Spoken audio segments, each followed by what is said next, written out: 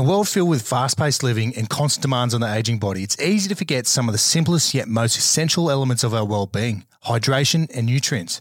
As you know, when I'm not in the studio recording a podcast or in the gym or out in the scrub hunting, putting rounds downrange, I'm somewhere in the world on a security gig, putting in the hard yards, ending up on TikTok. So the legends that get some keep me advancing forward Jocko fuel supplements. More specifically, I've been smashing the Jocko Hydrate sachets, which helps me replenish my electrolytes and other critical vitamins while boosting energy and supporting recovery. Also, just like my kids, my appetite for veggies goes as far as hot chips from the Colonel. However, every morning I'll mix a scoop of Jocko Greens, Jocko Creatine into water, which helps me supplement my lack of and delivers all the nutrients for better gut health, immune support, cognitive function, and physical performance. And not to mention, tastes bloody good. So head over to www.getsome.com.au and use the code ZeroLimits all in caps for a discount. I'll leave you with this for the day. Hard work, clean fuel, stronger, faster, smarter, better. Let's go. 5-1.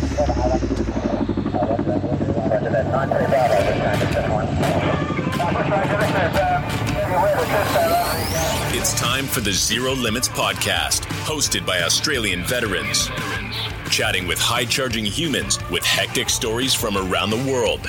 We'll give you the motivation to take on whatever life throws at you and the kick to complete any goal you set your mind to. Let's go. 3 Bravo 93 Echo, over. 93 Bravo, go. Bush Ranger 71 trying to contact you, over.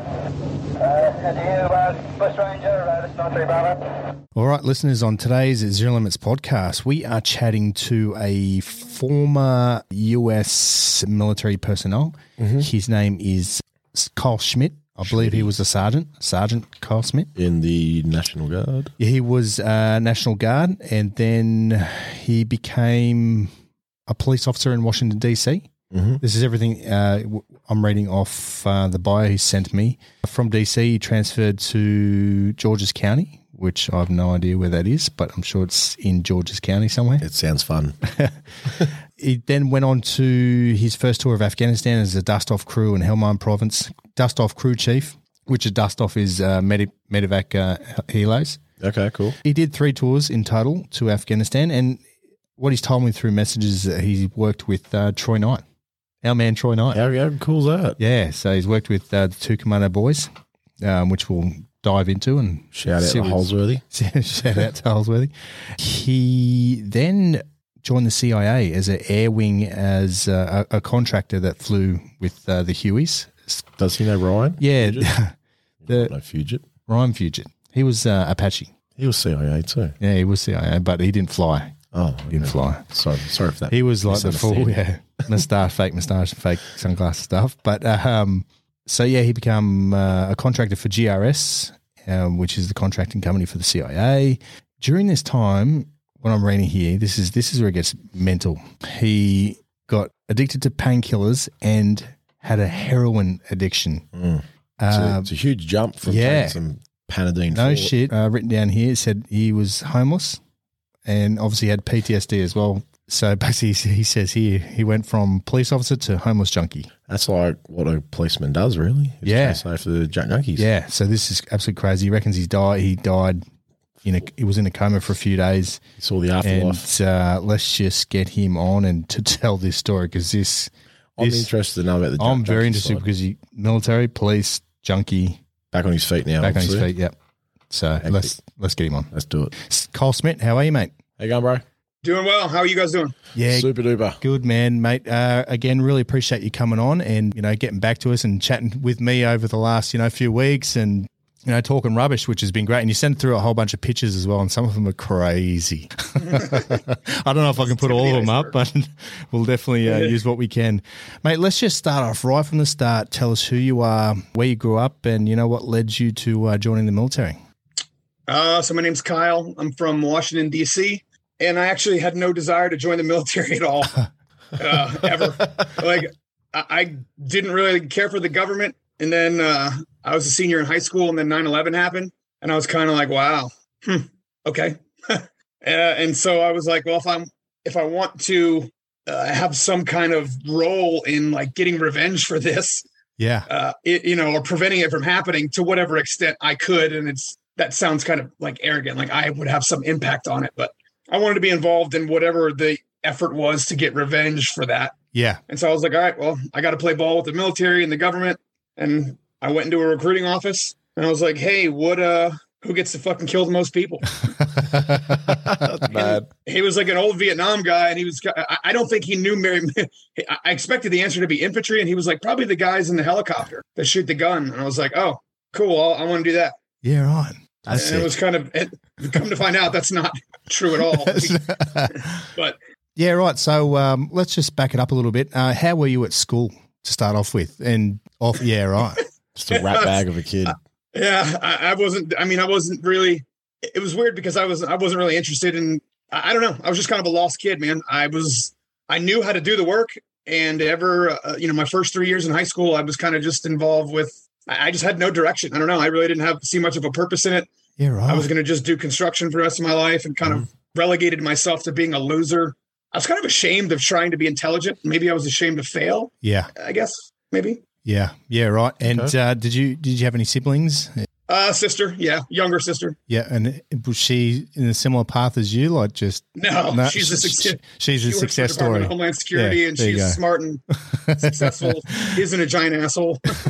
Yeah, there's always one black duck of the family, and I was that one to just shit at school and then end up joining the military. It's a common theme within your family. Is there any family history within the armed forces or?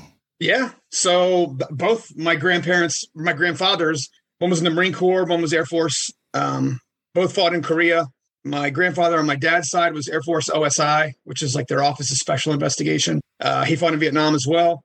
On my mom's side, fought in the Chosin Reservoir campaign, which is kind of a famous battle in the Korean War. Yep. Wow. Fuck yeah. So did you meet your grandfathers, or were they around? I did. Yeah, I knew.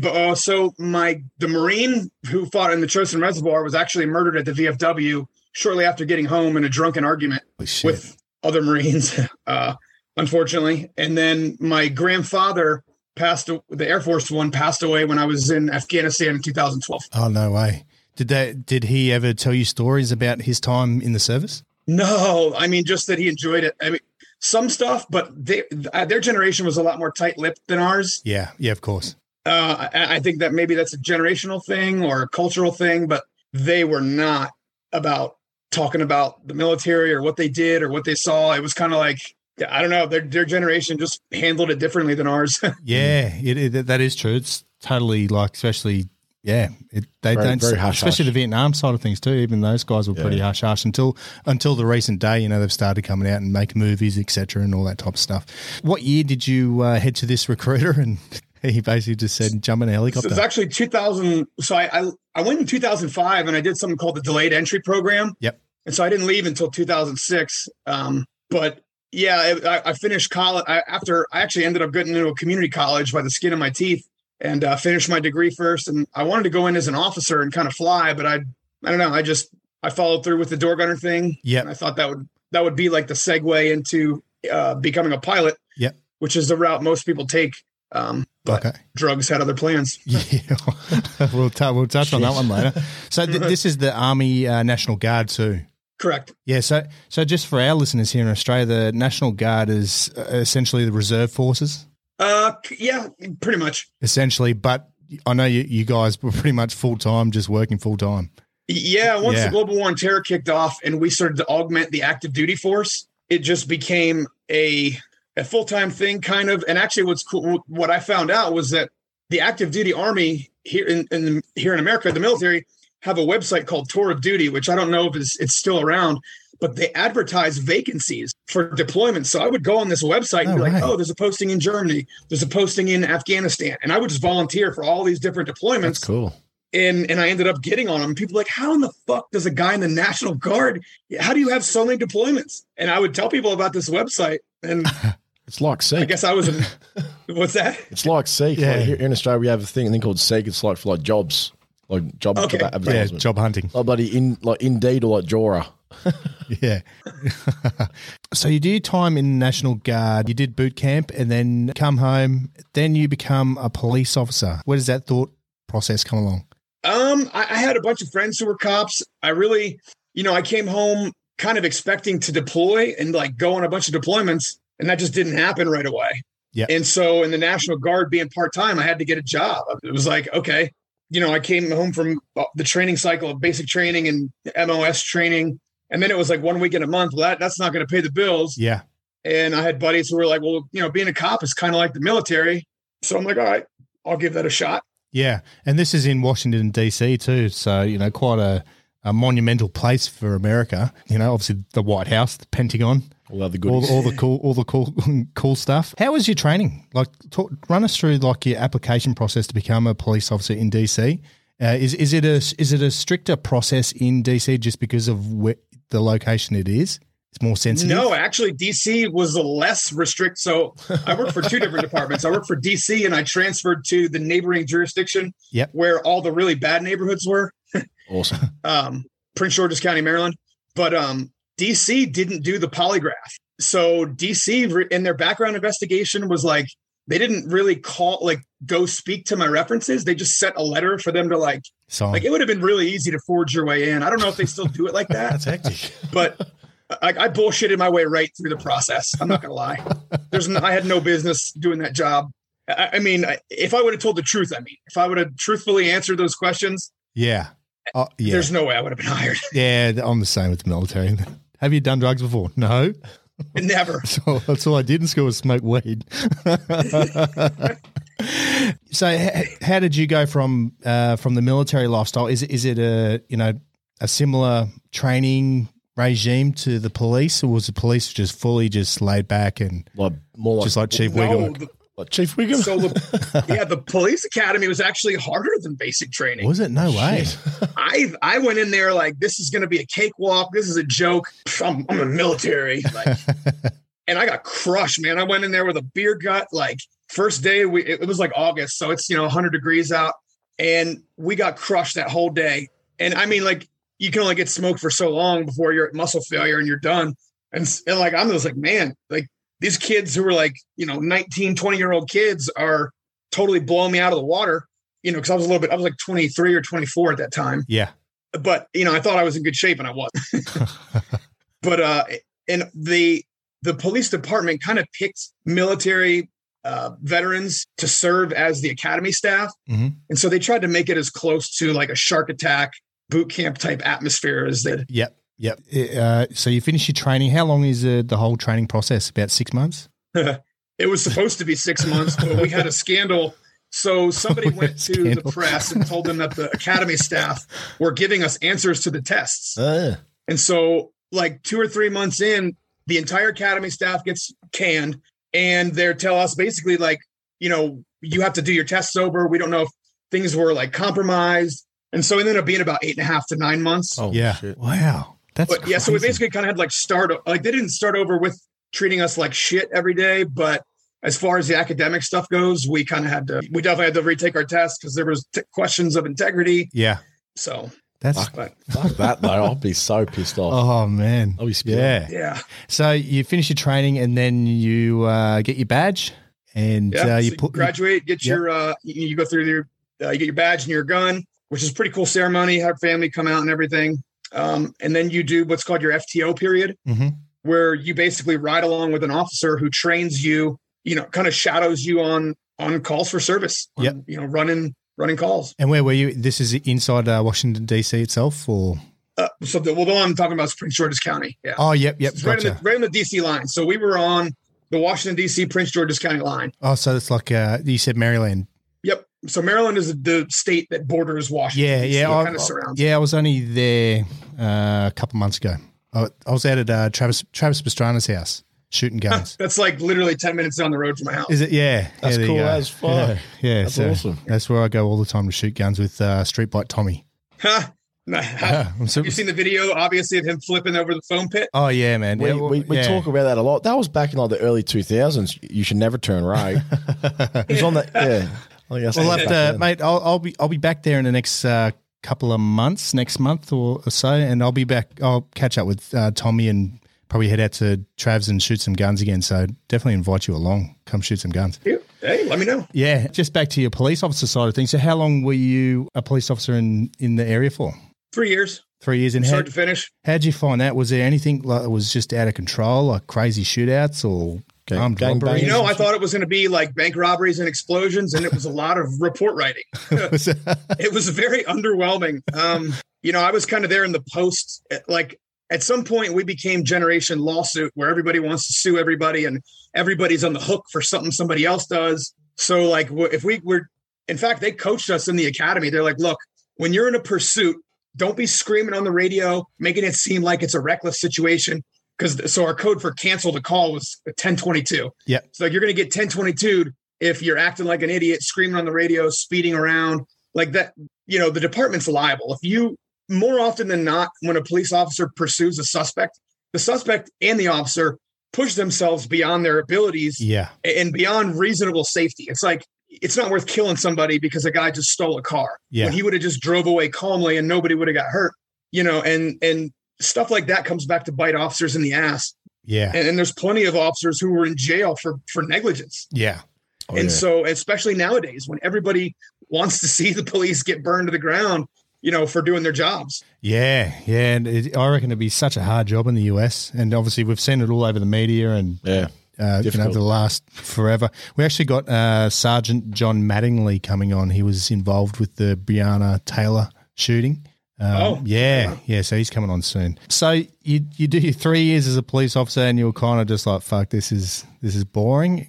And then no, it wasn't boring. It was So during that time, I guess I should back up a little bit. At the beginning of the academy, I fractured my ankle. Yep. And I was not willing to. I wasn't going to quit and be unemployed. And I made a very poor decision. The doctor gave me a medicine called Oxycontin to kind of work through it. No. Here we go. Yeah. So this is where it started. That's where it started. He was like, I'll never ever forget the words that came out of his mouth because they changed my life forever. He was like, you know, I don't usually prescribe this much Oxycontin, but you know, you're a cop. We don't have to worry about this. And I'm like, yeah, right. Exactly. Fuck. Yeah. That just made sense to me. I didn't know shit about addiction. I didn't know shit about, I thought addiction was just somebody who wanted to do drugs and just didn't want to stop. I didn't understand it. I didn't know what I didn't know. Yep. So throughout that 3 years, you're basically just on oxys, just supplementing your pain. But at that stage, you've started to grow the addiction that you didn't know about. And then, so you get out of the police, but you deploy. This is where you jump onto that active tour duty sync website, and you deploy to. Can you just back up a second? Yeah. Were you taking heroin while still serving as a policeman? Yeah. Yeah. Hectic. At times. Yeah. Yeah. Right. Far out. I didn't. So when I didn't know I was the weekend I found out I was addicted. I'd gone to Las Vegas on vacation. Yeah. And I left my medicine at home. I'm thinking because I didn't know I was addicted. I didn't know I needed it, and so I left it at home. Get out to Vegas, and I'm kind of like, man, I don't feel good the first day, and the second day I'm just gnarly sick. I'm so fucking sick, and I'm like, I got food. It must be the sushi. I got food poisoning. Like I'm fucking sweating. My body's shaking. I'm throwing up. I'm shitting out. I'm just pissing out of my ass. I mean, violently. I thought I was gonna die. Yeah. And so I got home like the next day, and like my whole body hurt. And I'm like, I took one of my pills, and like a half an hour later, I was 100% again. I'm perfectly fine.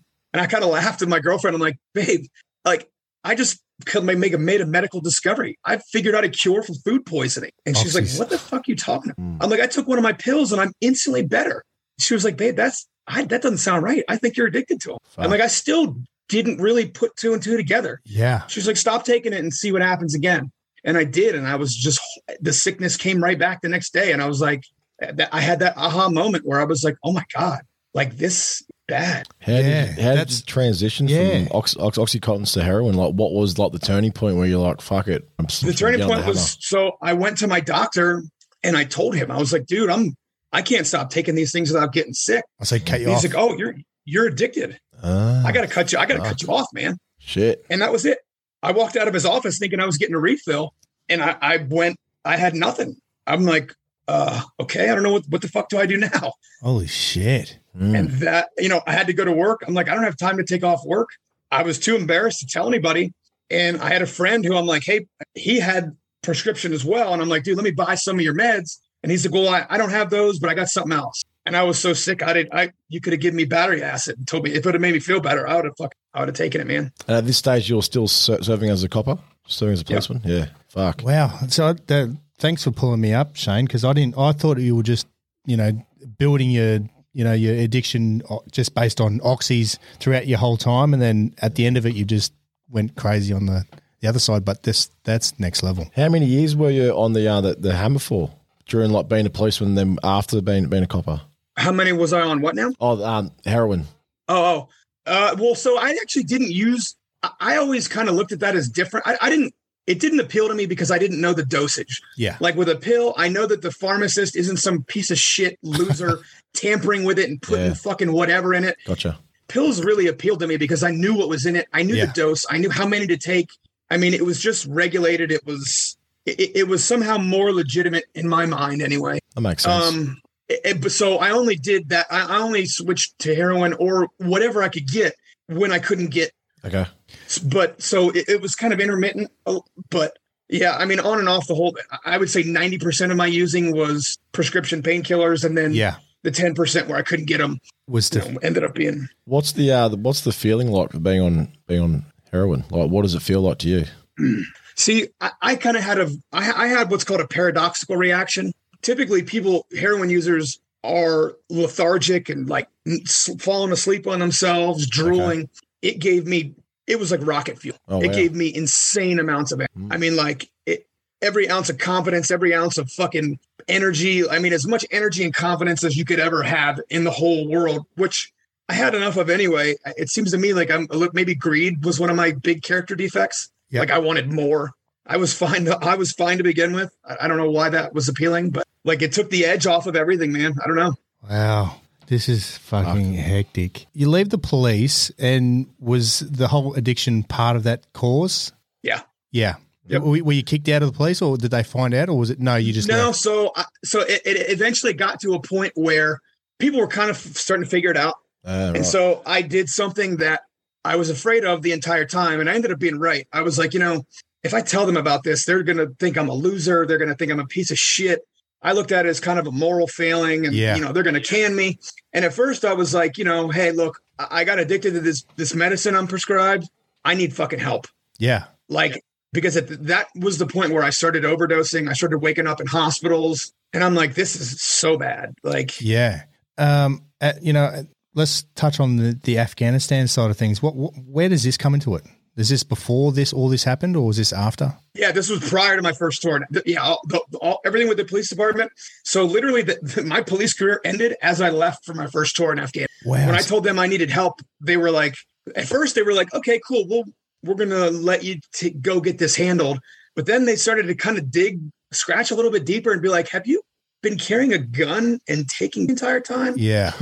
And they're like, you've been operating a car at hundreds of miles an hour, pulling people over, like pointing a weapon at people. They're like, as soon as their imagination ran wild, well, not even imagination, as soon as they kind of realized, how dangerous I was. I mean, how dangerous, I can't lie. I was being reckless. Yeah. Yeah. Wow. Because of my own stupidity. I mean, I don't know. I wish I could sugarcoat it and let myself off the hook, but that's. Yeah. I wouldn't say it's your own stupidity. That's addiction. You don't know that's happening. It's just happening. Anyway, so the whole Afghanistan thing. So you leave the police, you still got your addiction, then you're back with the Army National Guard. First deployment to Afghanistan as a dust-off crew chief in the Helmand province. And just for the listeners that aren't military, Helmand province is one of those provinces that was fucking hot to trot. It was just gangbusters. One of the Badlands, especially for the UK forces. The UK spent a lot of time there, and fuck, they got What about you, Matty? No, definitely not. No. Yeah, so run us through that. How'd that come up? So we got to Helmand province, and like you said, we found out very quickly it was like the Compton of America. I mean, like it was. When people kept telling us like, oh, you're going to Helmand. Oh, okay, cool. Like, you better get ready. It's the real fucking deal there. And so like we get there, and like during the transfer of authority where the old unit's leaving and we're coming in, they're like, oh yeah, we picked up a guy with like a rocket propelled grenade in his body today. And I'm like, and the other unit's like telling us this. And I'm like, wait, Fuck no. What? Like the guy had a fucking rocket in his body, and like they're coming back with bullet holes in the aircraft, and it was just like it was every bit as bad as people described it. Yeah. Run us through the position, exactly what, the dust-off crew is. Again, us in the military know exactly what it is, but run us through, because we do have a lot of listeners that won't understand what a dust-off crew is. Sure. So basically, during Vietnam, the Army started basically an ambulance that's a helicopter, and they call it dust-off. And so what happens is when somebody gets wounded on the battlefield, the quickest way to get that person from the point of injury to the hospital is in a helicopter. Mm-hmm. Point A to point B, there's no driving, there's no danger from IEDs, et cetera. And so we're a 4-person crew, 2 pilots, and then a medic and a crew chief, which is what I did. And we basically just sit around all day, and we have an area of coverage, which our area of coverage was Helmand Province. And when any unit gets wounded or has a casualty, gets blown up, or even less serious injuries, they call in what's called a 9-line, which would be the equivalent of calling 911. Mm-hmm. And then we respond to that and then take the person back to the hospital. Yeah. And your role as the crew chief, were you on a door gunner? So with dust off, no, we because of the Geneva Convention, we're not allowed to mount crew served weapons. Yep. Because we have a Red Cross on the helicopter. Now, guys in the Air Force were smart enough to call themselves search and rescue rather than medevac. Yeah. And so they're not considered a medical asset. So anything that has a Red Cross on it cannot have crew served weapons. Yep. So no, we carried personal weapons, but we pretty much went in unarmed. So there's 3 different medevac assets that the military has that are dedicated to the job of getting wounded people off the battlefield. Army dust off, Air Force pararescue, and then the British had one in Helmand, which was a CH-47 Chinook, which was basically a flying surgical hospital, awesome. Which was called Tricky. Wow. But cool. So PJs were Air Force. Yeah. And the PJs were basically, I would describe them as like paramedics with infantry skills, maybe. Yeah. Obviously, they're more advanced than infantry. Yeah, they're specialized stuff. Yeah, we've had Mike Maroney. He's a PJ, and an A-10 pilot that was a PJ prior, and they've got some crazy stories. But yeah, exactly like you said, they're pretty much paramedics with infantry skills that get out and get into the fight, and then do what they need to do and get out, which is super cool. We would get into it pretty good with those guys. Yeah, right. Well, because we're all competing. I shouldn't say competing, but we were competing for the same missions. Yep. Yeah, cool. And so it kind of came to this like macho like thing where they're like, oh, these guys are unarmed. They're just a bunch of regular Army, people. We're way more skilled than them. Like, and we went to like a capabilities briefing, and one of their selling points, they're talking to the, the command staff of Afghanistan. They're like, we have our scuba gear. And we're like, scuba gear? We're in the middle of a fucking desert. What the fuck did you bring scuba gear for? And like the fact that they said that was just kind of funny. But they used to hook us up with pizzas and stuff. Yeah. It was like it was a love-hate thing. That's we were awesome. cool with them. But yeah, well, that's always the tri-service Navy, Air Force, Army banter that always comes along with it. Just like this bloke in the Navy. Far out. Hello. So how long was that tour in total? So it's 12 months, 9 of which we spent in country doing medevac duty. Yep. And how many medevacs do you reckon you did within that 9 months? Too many to keep track of. That's hectic. So Fuck. Our headquarters was out of Camp Dwyer, which is in the southern part of Helmand. Mm-hmm.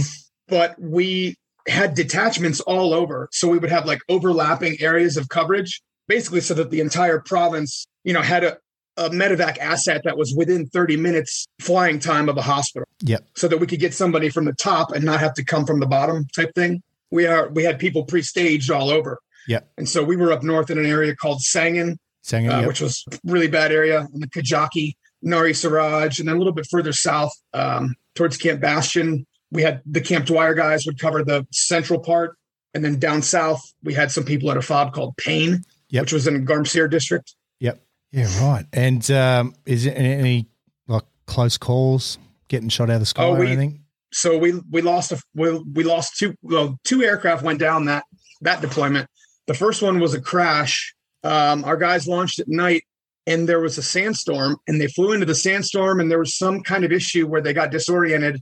They rolled upside down and then burned it into the ground. We lost that entire crew. Right. And then about 2 months later, another mission in an area that was over the line in Kandahar province in Shah Wali Kot, where the second aircraft got shot down, which was the assault bird by a Taliban fighter with an RPG. Wow. Hectic. And, throughout this whole 9-month period, how, again, we're going back to your addiction. How were you coping? Like, how was... So I just I left and went cold turkey off everything, man. It sucked. Fuck. Enormous balls for about a month. I was horribly, horribly sick, and I had to go to work every day with a smile on my face and just pretend like it wasn't happening. And what's really wild is, like, during that time, we regularly encountered drugs. I mean, all the Afghans we picked up, I can't tell you how many times we'd find heroin, either heroin, pot, or they had this stuff they used to chew like tobacco. I think it was called Naswar. Yeah. Okay. But I never had the desire to do drugs because I had a better one. War. Yeah. That's like at any time I was deployed, I was around as much drugs as I could ever really ask for. Yeah. Yeah. And I had no desire to do it because I had purpose. I had fulfillment. I had action. It was only when I came home that those demons kind of resurfaced, where I didn't have, something to really sink my teeth into or be focused on. When you were serving for 12 months, did anybody know that you were an ex-junkie? No, I kept back then. No. Yeah. Okay. That first tour, nobody knew. I kept it hidden. I didn't tell anybody. Okay. I just came off that, leaving the police department where I told them about it and I lost my career because of it. So right. I was like, I'm not going to do that again. Now I know to bury this deep. And that kind of really cemented in place the idea that I had to hide this and be ashamed of it. Yeah. So you get back after that 12-month, and then it's about a year until your next deployment. How did you relapse straight back into it? Straight back into it. Straight back into it. Well, actually, no, for the first month, it was pretty quick. I mean, I came home with I had like 45 grand in my bank account because I hadn't been spending my money. Yeah. And I still had a prescription cabinet with medicine in it, like from when I had left. And I'm like, I can do it just once. Nope. That was it. Pandora's box open all over again. Holy I still didn't understand what it was. It took me about 5 times going away and coming home. And each time I would try a different thing where I'm like, all right, I'll give my medicine to somebody else and I'll just do it once. Like just once. Like we have a saying in recovery, like once is too much and 1,000 is never enough. Yeah. And you do it like one time, Pandora's box is open. And it's like, to learn that, you kind of have to basically screw up long enough to survive through it all. Yep. Like I'm an asshole. I could be told the stove is hot a million times. And I'm like, well, it burned my hand, but it didn't burn my elbow. So let me put my elbow on. Yeah. Like, all right, well, the stove burned my elbow. I'll put my chest on it now. Like I could burn my whole body away, just be a floating head and be like, I'll put my face on it. It burned the rest of me off, but like, I don't know. I'm an idiot. Yeah. When you relapsed, did you go back to the same dealer? Was you like, g'day, Kyle, you back? No. Well, so I found a new doctor. I started talking to my friends again. They're like, hey, we got, another doctor. Yeah. And it was surprisingly easy to find doctors who would write you a prescription for anything you wanted. And all you had to do was pay them. And it was $4.50 a visit, cash. Wow. And I walked in with like all these like medical records and stuff, thinking he was going to want to see them. And he's like, get that shit. What are you doing? Get that out of here. What do you want, guy? Tell me what prescriptions you want. Get the fuck out. Yeah. I was like, whoa. That's hectic. Okay. Yeah. There would be that whole black market of, dodgy doctors out there just making money. At the end of the day, here in Australia, they're legalized drug dealers. Yeah. They are. Yep. Fuck, that's hectic. So in that whole year before you deploy in your second deployment, you're back in DC. Are you talk about going homeless? Is it anywhere at that stage you're going homeless, or is that? So that was the point where I started to, so towards the middle end of that year home was when, like my roommate's family would be like, you can't stay here anymore. You are a fucking train wreck. Like wrecking cars, getting in fights, coming home with my face fucked up from car accidents, having the paramedics and the police show up to the house, have my family having to get called to the hospital, roommates complaining, it makes you a bad person. Yeah. Everyone, it's not like that's a big secret, but it really, that's when it really became noticeable. I couldn't hide it anymore. People wouldn't tolerate it anymore because, up to that, it really had been like like what would be called a functional alcoholic, where someone who can still go to work and like have their life together. But that was the point where it really, really, really got bad. And coming off that tour, just seeing so many people die, seeing so much death, so much carnage and blood, and seeing how unfair the universe is, like watching a 19-year-old kid, 20-year-old kid fucking bleed to death, crying and like begging for life, begging for fucking mercy, and just getting none. Yeah. Like, that whole saying of like, there's no atheist in foxhole. I think that's the biggest horse shit ever. Yeah. Like the first casualty of anybody who's seen real war is God. There's no way you could, or at least for me, I shouldn't speak for anybody else. I left that place and I was like, there is no fucking God. And if there is, I don't want anything to fucking do with them, because like, if this is what mercy is, this is what compassion is, then this is actually hell. Because I lost all faith in the human race after that. Yeah. Seeing kids the Afghans were raping kids and we had to tolerate that. Yeah. We're transporting kids that were raped, Taliban setting kids on fucking fire, like dumping acid on each other, impaling each other with sickles, stabbings, homicides. I mean, we didn't just respond to battlefield injuries that were military related. Everything. We responded to Afghan injuries, car accidents. Paramedic, essentially. Yeah. I mean, so the scope of it wasn't just combat trauma. It was just trauma. Yeah. And just to see that archaic reality of the world, and the fact that like, it really made me realize how delusional a lot of people are about how bad the world really is. Yeah. I mean, not all bad. I mean, I'm not trying to sound like a pessimist, but I kind of had, even through the police department, I mean, I had seen some bad calls, but I still like, there's some good in the world, and I still think there's good in the world, but there is definitely some medieval Game of Thrones style shit going down in a lot of the rest of the world that we don't ever see. Are privileged. Yeah, we don't. Yeah. I mean, a lot of people don't understand how lucky they have it, and it kind of made me angry. Like people could take anything for granted. Like you're like someone complaining about traffic or something. Like shut the fuck up. Like there's people fucking killing each other. Like literally a civil war in Africa going on where people are hacking each other up with machetes and fucking eating each other. And you're complaining about traffic? Yeah. Yeah, man. So true. No, we totally understand. I totally understand it as well. For yourself, it was an absolute recipe for disaster. You going away to Afghanistan for that first time, developing the effects of PTSD, which you didn't even know you had PTSD, and then obviously doing the drugs at the same time. So it was just like a fucking two atoms come together and just turning it on. And then your second trip to Afghanistan comes up. Again, you jump on the Seek website and I'll look for a job. And what is it called? Tour of Duty. Tour of Duty. Tour of Duty. It was on. Look that up. We have this military.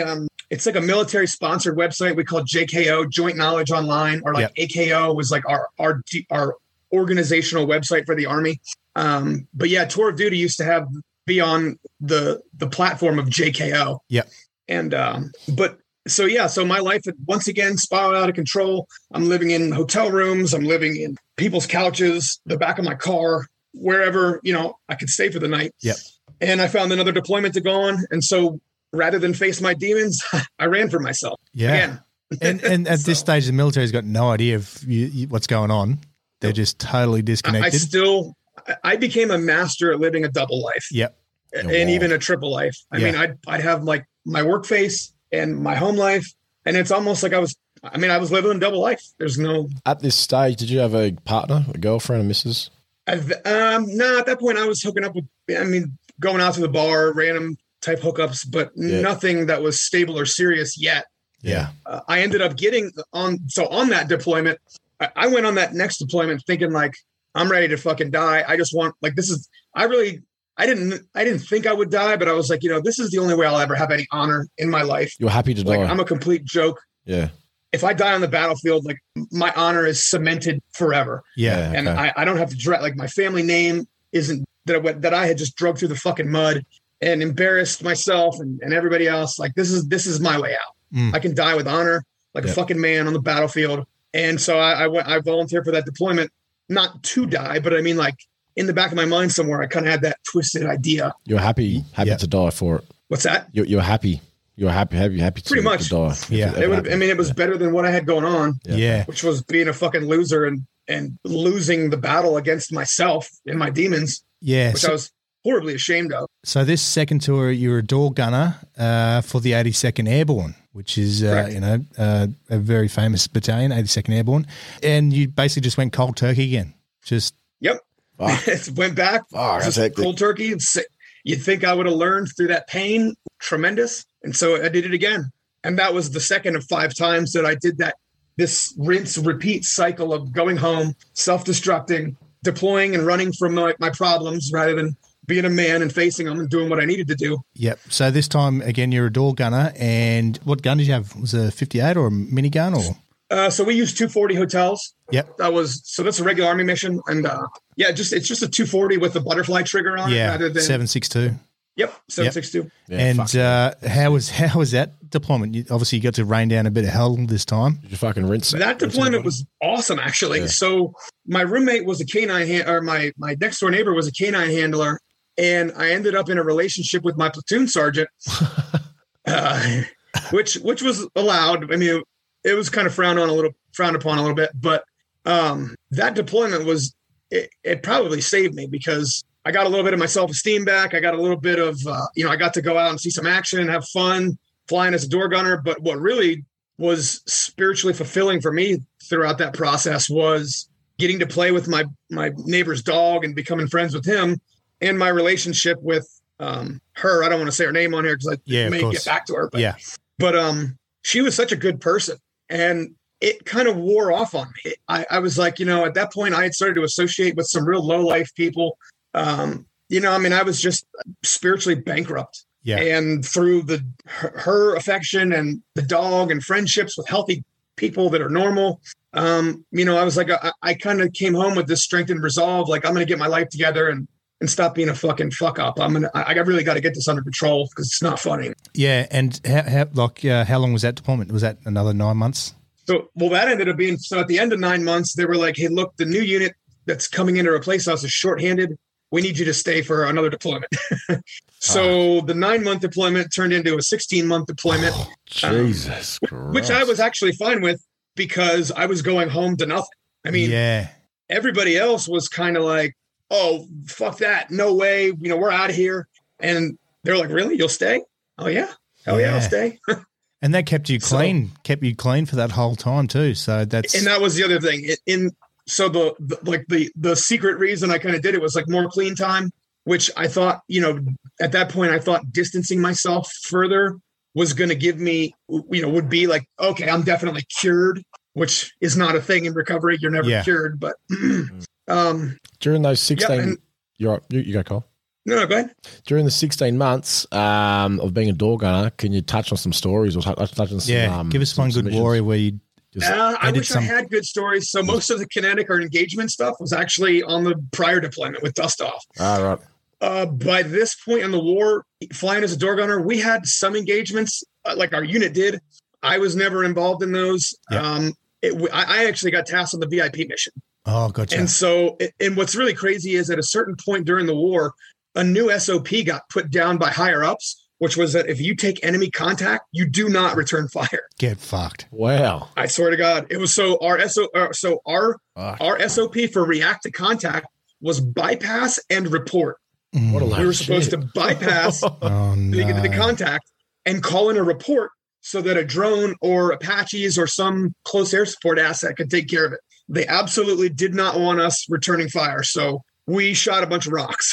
I mean, we had people who got in engagements, but I wasn't one of those. Yeah, right. That's crazy. That's fucked. So you do your 16 months and then you're back to the US again. How long is that before the third deployment? Probably about 8 months. 8 months. I was home. And how did you go?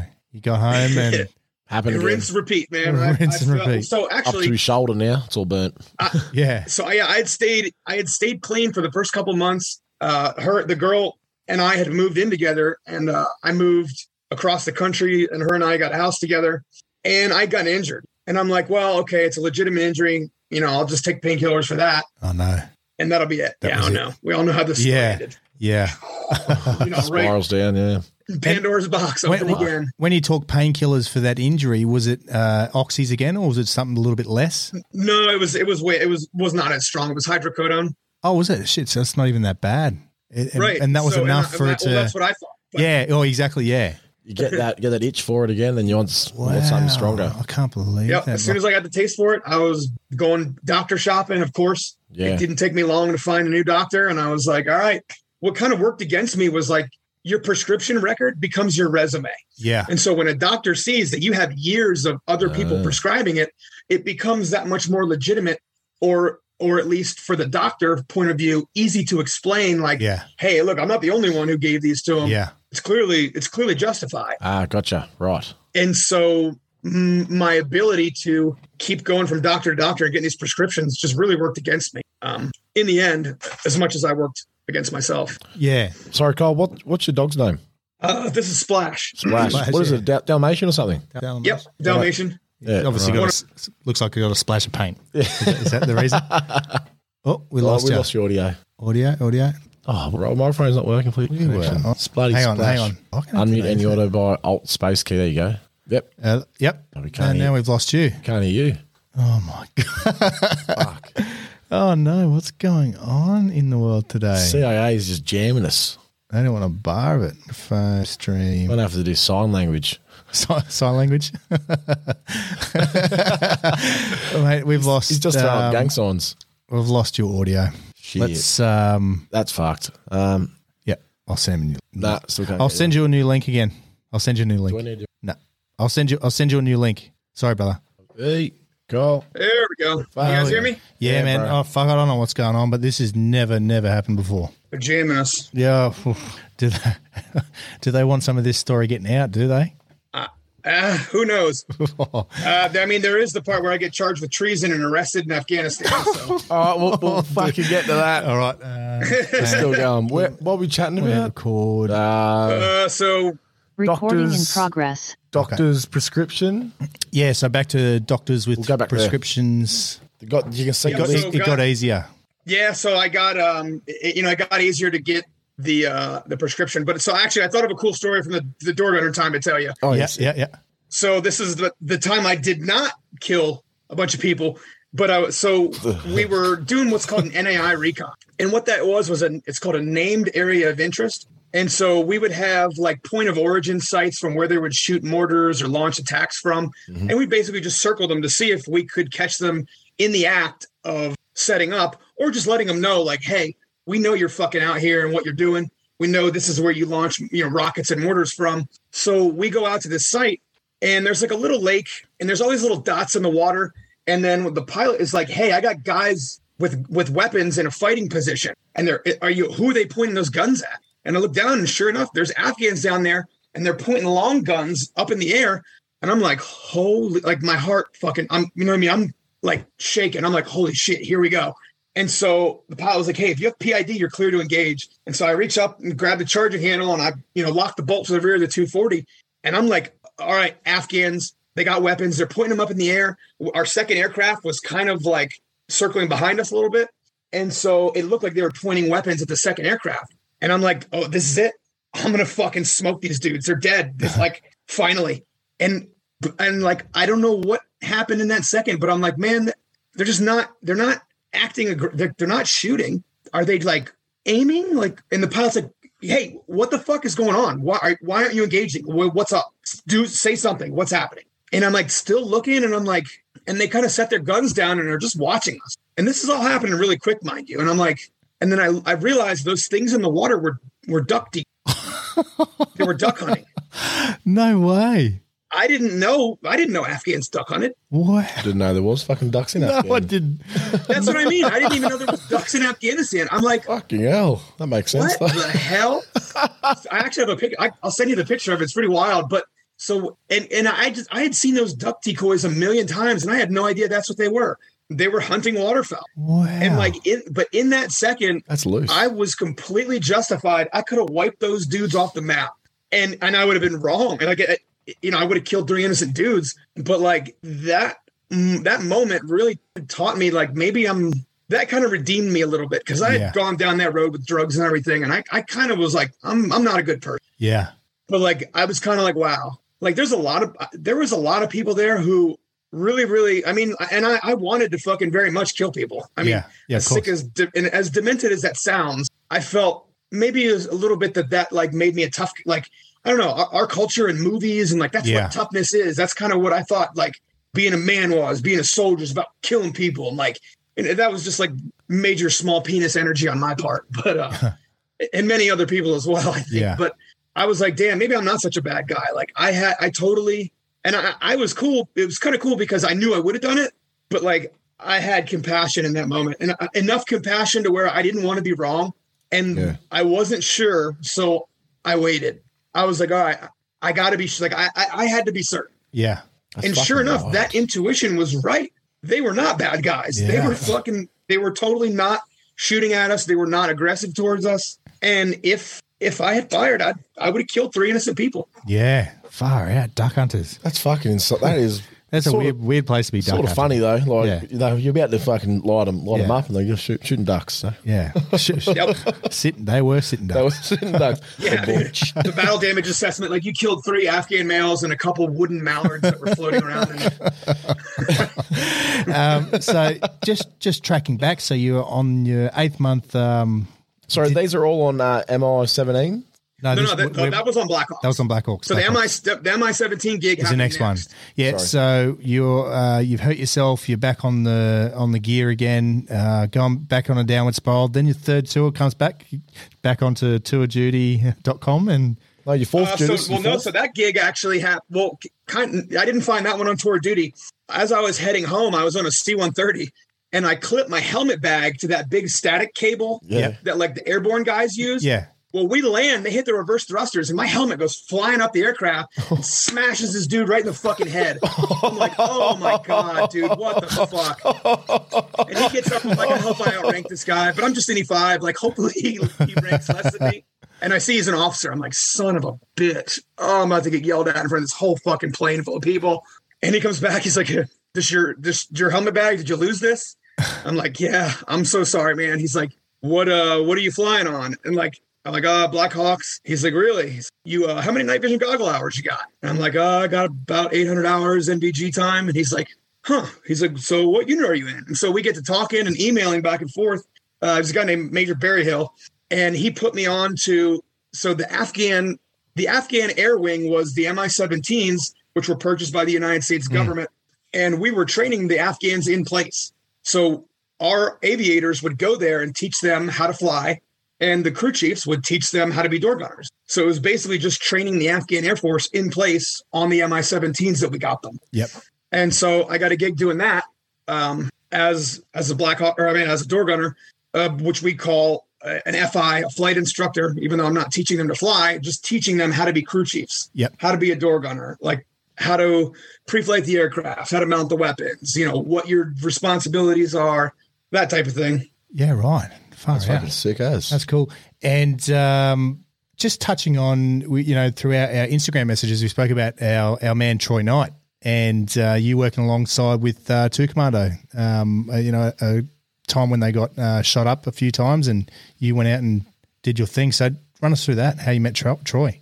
So that particular mission set, 2 Commando was doing a counter nexus mission in the area of Kajaki, which was within our area of coverage. And the guys from 2 Commando ended up taking 3 separate gunshot wound victims over the course of that day. And my unit was the one that responded to each of those medevac missions. And we landed under such sustained fire that the guys on the ground ended up, they all talked about it, and they went to their command and they were like, hey, look, we want these Americans, this unit, we want them to be dedicated to us from this point. And we ended up getting a letter from the Australian Army, or like their commander. And they were like, they contacted our command and were like, hey, look, your guys apparently made an impression by like going into this hellacious gunfight on 3 separate occasions. They took RPG fire, small arms, like Dishka, like Soviet block machine gun. I mean, like it was an ungodly amount of fire that each of our missions took going in. And so they're like, we'd like you guys to have a permanent asset dedicated to just us. And our command was like, okay, cool.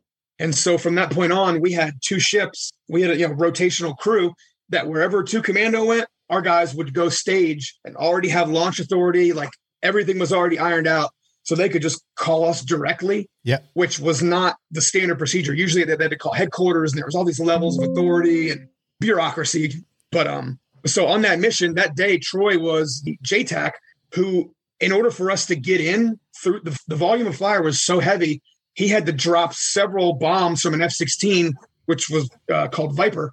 And he had to basically soften up the LZ and create enough space for our helicopters to come in without getting shot down immediately. That's hectic. That's what I can see. Wow. That is cool. We ended up having a really good relationship with those guys. They were out of Terran Coat.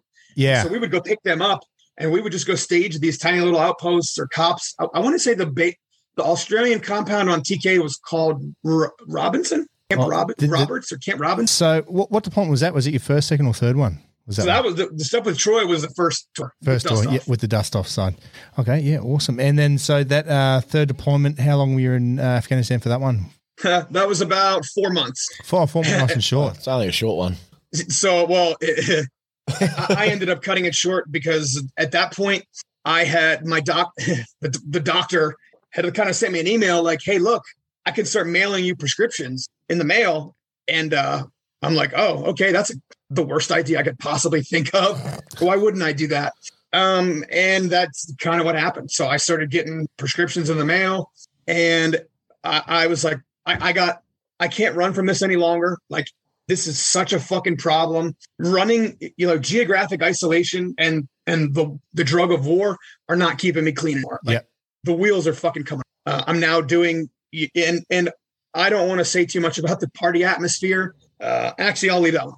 Yeah. It was, being in and amongst SF, there's human beings everywhere. We'll just leave it at that. No, yeah, we totally understand. They're kind of going through a bit of an issue here in Australia at the moment with massive issue. Yeah, with a couple of those photos going around from party times and dressing SAS and drinking out of amputee legs. Yeah. So what's kind of even crazier, one of our door gunners on the first tour witnessed. Allegedly. Right. Holy shit. So was this the same one? He's like, well, we don't have enough space. Boom, boom. All right, we don't have enough space. And apparently, allegedly, thank you. There was one less passenger on the manifest after that. Say that. Yeah, boy. Yeah, right. I don't, he was in. So that dude was a door gunner in our Marine Corps Air Weapons Team escort. But that's kind of where it all started. And then later on, the rumors of misconduct, and we'll call them rumors because, war is a funny thing. Like it's not armchair quarterbacking. It is bullshit. Yeah. I mean, sure, there are clear-cut cases where murder occurred. I'm not saying that happened. I didn't see that. Everything that I saw from the two commando dudes and all the Australians was absolute professionalism. Yeah. And it's not an exaggeration. I thought they were more professional and deadlier than our American special forces that I had worked with. Yeah, right. Far out. That's awesome. So all the boys out there in the West and there at Holsworthy. Yeah. Give yourselves a pat in the back. Pat in the back. And we're supporting them. We are supporting them. So you finish that deployment, you get back to the US, and then I went to rehab. You went to rehab? So you did. So this is through the Department of Veteran Affairs. Department of Veteran Affairs. Yep. I went in and I was like, hey, I need fucking help. Like, I can't get this under control. I can't, it was like being possessed. I mean, I thought there was a time where it got so bad. I was like, I'm not in control of my decisions. Like, this is fucking insane. Just touching on that, Kyle. So when you go to rehab, do you call up, go, hey, I'm going to come for an appointment, or do you literally just show up at the door and go, hey, I'm a serviceman, I'm having troubles? Like, how does it work? So the VA has, every VA facility typically has what's called SARP, Substance Abuse Recovery Program. And I went into SARP. I just walked in cold and I was like, I'm addicted to painkillers. I've been fighting this on and off and on and off. Like, I need help badly, desperately need help. And they're like, okay, cool. And 2 days later, I was in treatment. Yeah, right. So when you talk treatment, they just put you in like a retreat or a hospital, and so on the East Coast, there's a VA facility called Perry Point, but there are facilities all over, which is it's an inpatient stay. It's not really a hospital; it's kind of just a dorm. Yeah. Okay. But during that time, you go through classes about substance abuse treatment, about substance abuse, what it is, 12-step recovery programs, going to meetings, like working with other addicts, like basically things you can do to set yourself up for success, stuff to reduce the stigma of addiction. Yep. Like understanding this is not a moral failing. This is like a biological disorder. You like the pathways in your brain have changed from using drugs. addiction kind of embeds itself in the limbic system of your brain. So the limbic system and your brain, it's making your heart beat right now. So like the same way you can't just make your heart stop beating, I can't make myself stop wanting drugs. Yeah. Okay. I can't tell my body to just turn off. And it became kind of a maladaptive coping mechanism for stress, for life, for, rather than confronting all these issues and baggage that I summed up over all the years, it'd be like if you had a crying baby and you wanted it to shut up because it had shit its pants. So instead of changing its diaper, you put your finger over its mouth. Like that's what drugs does. Yeah. I needed to change the shitty diaper of my life. Yeah. Far out. So how long were you in this rehab for? First trip to rehab was 30 days. Yep. And then I came out and they had suggested a maintenance program of medication, which ended up also being an opiate. I'm like, wait a minute. I left to wait, what? I came here to get off opiates and you're sending me away taking opiates, a different kind? And I'm like, okay. And so I'm like, well, I guess when you stop taking this, then there's no sickness or something. And sure enough, I'm then addicted to the medicine they gave me. I'm like, what in the fuck just happened? Oh, no. That was a waste of fucking time. Now I'm addicted to this stuff called methadone, which is an methadone. Opiate. That's the same fucking thing. Yeah. And I'm just like, I can't fucking win. I was really hopeless at that point. I'm like, I can't fucking win. Like, I cannot fucking win. And when you're in rehab, who else is there? Like, obviously there are other vets, like men, women, officers, sailors, soldiers, airmen, Marines. Everyone. I thought it was going to be truck mechanics and cooks and maybe a Joe or two. There was the entire resume of badasses. There was Rangers there. Wow. There was SEALs there. There was recon dudes there. There was Green Berets there. Officers. Officers. There was a Black Hawk pilot. Who I became friends with. There was other fixed wing pilots. It was the entire spectrum of people. I mean, this is, for some reason, we've got this idea that like addiction is like a localized phenomenon of like losers or poor people, because that's what it makes you. But like the road to get there, it can happen to anybody. The only prerequisite is that you're a human being. Okay. So if anybody out there listening thinks like your position or your title makes you above it, that's the same lie I believe. Then it's like a setup for failure. Yeah. It can happen to anyone, anywhere. Yeah. Just to touch on everyone else that was there in the clinic, what were they on like heroin addiction as well? Or they just like other what other drugs? Everything. Yeah. Everything. A lot of it. So a lot of the pilots were alcohol. A lot of the officers were alcohol. Methamphetamine was a big one. Cocaine was big for the special ops dudes. And a lot. And so alcohol was co-occurring. Yeah. Everyone was kind of like a boozer, but there was also the drug problem. And heroin. There's a couple opiate guys there. A lot of painkillers who were amputees. Yep. Infantry guys or some of the soft dudes who lost a leg or an arm. And the painkillers inevitably led every single person down the exact same road that I went down, where they had this professional career, and parallel to that running was this dysfunctional addiction that once the legitimate industry turned its back on them, they ended up in the illicit market, in the illicit drug arena, just like I did. And so it wasn't unique to me, which was kind of the other part. I'm like, wow, why the fuck are we shaming? Like, these are some of the most accomplished people I've ever met in my life. Yeah. I never would have imagined that. Yeah. Wow. So you now get addicted to methadone, which is essentially heroin, but a pseudo form, which is genetically engineered by chemists. Okay, there you go.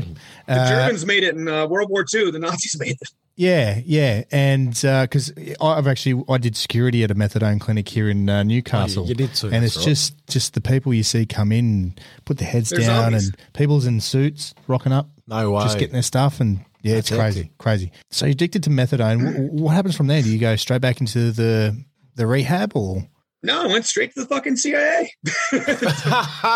What a fucking segue. Yeah. Methadone, CIA. I'll tell you how. And first of all, I said the CIA. I was a contractor. I was no fucking Jason Bourne. I was in the air wing. Jesus Christ, it's Jason Bourne. I just figured that'd be a funny segue. But so I'm home. I was on unemployment. In order to stay on unemployment, you needed to be applying for jobs. So I'm sitting here applying for these grand slam jobs that I'll never get. Like, of course, why? I'm not going to get a job flying for the fucking CIA. I'm some dipshit loser. And of course, I get a fucking call. I was like, hey, I'm Alan. I'm the station manager at Bagram. I saw that you submitted your app. How soon can you come out?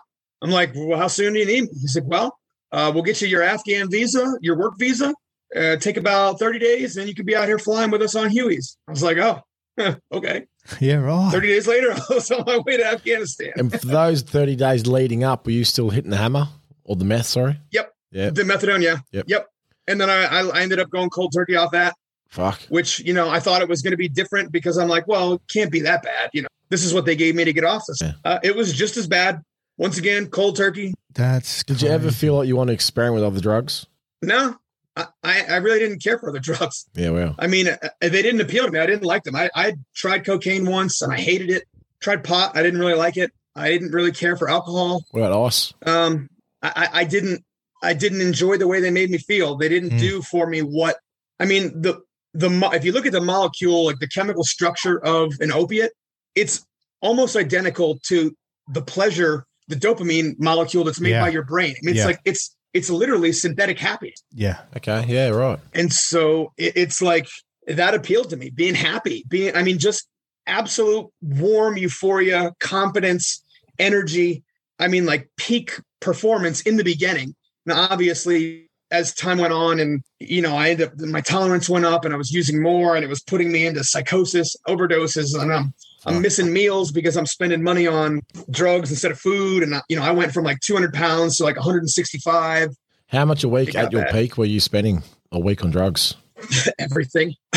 Oh, everything I could. I mean, every penny that I had went towards, I was eating dollar cheeseburgers every other day, every day, whatever. Oh, fuck. And, there was times where I would spend $300-400 a day, or if I had with the doctor's prescriptions, it was all free because my insurance paid for it. So I wasn't having to spend a tremendous amount in the beginning, but it turned into that like 130. So opiates are $1 per milligram. Okay. And I would take about 300 milligrams per day. So $300 a day was my habit. Yeah, right. It's crazy. When I could afford that. Fuck, that all adds up, doesn't it? Yeah. So let's touch on the GRS side of things. So the GRS is the Global Response Staff for the CIA, which is essentially a paramilitary that deploys all around the world doing the things. I think some people will be more familiar with the movie Soldiers of Benghazi. Yeah, the 13 Hours movie. That's GRS. So you deploy over Bagram and you're back flying around on Hueys as a door gunner. Yeah, as a crew chief. Crew chief, sorry. Yeah. So we had, at some point we actually carried personal sidearms. We didn't have hard-mounted weapons. That was kind of a battle that we went back and forth with, and we were supposed to get them, and then like it would get taken away. And then there was another incident where, I'm not going to say who they are, but some guys had a malfunction on their minigun, and it ended up injuring the user, the firer. And from that point on, it just became an uphill battle of us fighting to get mounted weapons. So we just carried personal weapons. We also, so GRS would give us what we called shooters, which were, basically former soft dudes who had gone over to the grounds or, had gone over to the government side.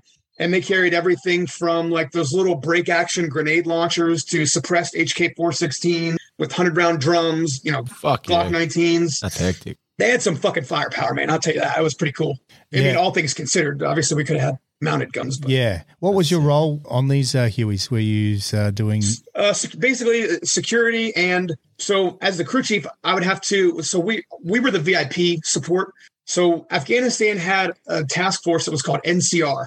And it was basically a nexus of NSA, DIA, and CIA, and all of their employees. And so, not everyone who's in the CIA or the NSA is like a Jason Bourne gunslinging hero. A lot of them are thinkers. They're brains. They're not brawn. And so the GRS component of that, the shooters were the security, and we were just the aviation element of the GRS, like kind of an extension of GRS to transport VIPs and equipment, cargo, personnel. And then there was another component I was not a part of, which is like the air assault component, the guys who flew Mi-17s, and they were the kind of action, like the lethal arm. We were more just transport, taking the VIPs around. Yeah, right. So how long did you work for GRS for in Afghanistan? So I was there because it was a contract gig, we did 90-day rotations. Mm-hmm. And so it was about a year until we got attacked. And then I posted a stupid video on Instagram I shouldn't have. I got arrested for treason. Oh, wow. because of course, just my luck. I post this video of an attack that happened on Bagram, which was it was a massive fucking explosion. My alarm went off and I got out of bed. It was like 6 a.m. and just the loudest fucking most violent force I've ever felt in my life. I mean, this fucking explosion was massive and it blew me like I fell onto the ground and everything on my shelves came flying across my room. My door flew open, the windows broke, and I was like, we just took a direct hit from an incoming rocket because we took incoming rocket attacks almost on every other day at Bagram. Yeah. And I'm like, it must have hit directly. I'm like my coworkers are dead. And I opened the door, my door was open. I peek out the door and I just see this massive mushroom cloud. And it must have been 10 stories high. I was like, holy shit. So everybody's filming it. And throughout the day after that, a massive firefight starts from Camp Alpha through the massive hole in the wall to the Taliban fighters who were outside, trying to breach the base. And I posted the video, which I'll send you or post at some point. Hell yeah. And the Taliban shared that video. And then it ended up on the world news. And in the video, everybody's, of course, talking shit. I'm like, yeah, kill those fucking Muslims. Let's kill these motherfuckers. Oh, no. Well, it's on Al Jazeera. And they're like, oh, the Americans are fucking talking about kill these fucking Muslims. This is what they think of us. This is how the CIA thinks of us. And it's like my Instagram page. And I'm like, God. Oh, no. Wow. So I come back from dinner. I took the video down. I'm like, all right, cool. I took it down. I'm good. And their military police and CID at every single person's door in our living area. And then one goes, there he is. They all turn and look at me. And then they just swarm me. I was like, oh, fuck. So they put me in handcuffs and arrest me and they take me in. And they're like, and they're treating me like an asshole. I'm like, hey, look, I'm not the enemy here. All I did was post a fucking video. And they're like, you care to fucking explain to us how that video got to the Taliban? Oh. Minutes after you posted it? They think they fucking... You sent it to them. Sent it to them. Oh, have them on Snapchat. Yeah, and during this time, they start showing me, and they're like, "Look, all these Taliban fighters, they know your name, they know where your dumbass lives, they found your family. They're like, these people are going to kill you. These are dangerous people." And so they took my phone, and eventually they they looked through everything in my phone, dick pics, and they realized, all right, you're not in. They thought I flipped, and they legitimately thought I was sending the Taliban intel. Fuck. And so that, they cleared me or whatever. And then they're like, look, you raised the threat profile of the entire post. They're now everyone in the free Muslim world wants to come here and attack this base because of you and your big fucking mouth. And I'm like, God, it. So the question is though, Kyle, how did it get to them? Well, obviously, did you tag hashtag Muslim death or something? Or? So the location tag of Bagram, Afghanistan. Oh, fuck! All right, there you go. So it flashed up on Facebook, through Instagram. Instagram Reels. When I used, if I wouldn't have put Bagram, Afghanistan as a location, it would have been all right. It would have been, who knows? But it was actually a reporter from Ireland who made those. So the Taliban thing was one aspect. The reason it ended up on the world news was because some reporter looked at my page and saw, he was like, oh. Are you kidding? Oh, what's going on today? Yeah, nah, this is fucked. What's going on today? We've never had this. Well, check out your computer, cunt. Oh, we're back? We're back. There you go. We're back again. I don't know what's going on. Boy, this is one of the most oddest. The computer was flickering before we got Kyle on. This is one of the oddest days. Nothing, my computer's not charging properly. Obviously, I don't know what's going on. This is not normal. This is not normal. Elon Musk, goddammit. The guys, right-wing hate monger. So hashtag Hot Boy Summer in Afghan, in the Irish reporter bloody spread it to the world. Yep. So the reporter put it on, sent it to Al Jazeera, and I get. News to watch. I'm at the CID guys are like, dude, General Miller. So I actually could have stayed and saved my own skin there. Like, look, we just want to know who else filmed this, who the other people were in the video, who else from, your job, what other guys were filming. And I'm like, no, I'm not ratting on my coworkers. I did this. Can you hear me? Yep. Yeah, no, we got you. Okay. Yeah. So the CID guy, so one of the CID guys came in who was friends with my dog handler friend from tour number 2. Yeah. He's like, hey, dude, I follow you on Instagram, man. Because at the time I had 30,000 followers. Oh, fuck. And I'm like, he said, look, dude, if you tell on your coworker, like, you're going to get everyone fired. He's like, dude, you're fucked. I'm sorry to say it, but keep your mouth shut and don't say anything else. I was like, all right, cool. And I wasn't going to tell him anyway, because I kind of knew that, but they were making it seem as if I could save my own skin and it would be all good. And so, but yeah, next morning I was like, yeah, nah, I'm out of here. They sent me home to kind of, so General Miller suspended me from theater for 90 days. Yeah. Which was the initial punishment. Like, I'm not allowed to return to Afghanistan for 90 days, let things cool down, whatever. And then during that time, I descended back into old habits and finally got my shit together. Mm-hmm. And only recently have I kind of reconnected and found out that I was talking about getting my old gig back and flying again, but they wanted me to go to Africa or Japan. And I don't know, man, I ran for myself for long enough. And I was like, this lifestyle of like desperado, guns and war and fucking drugs is just not.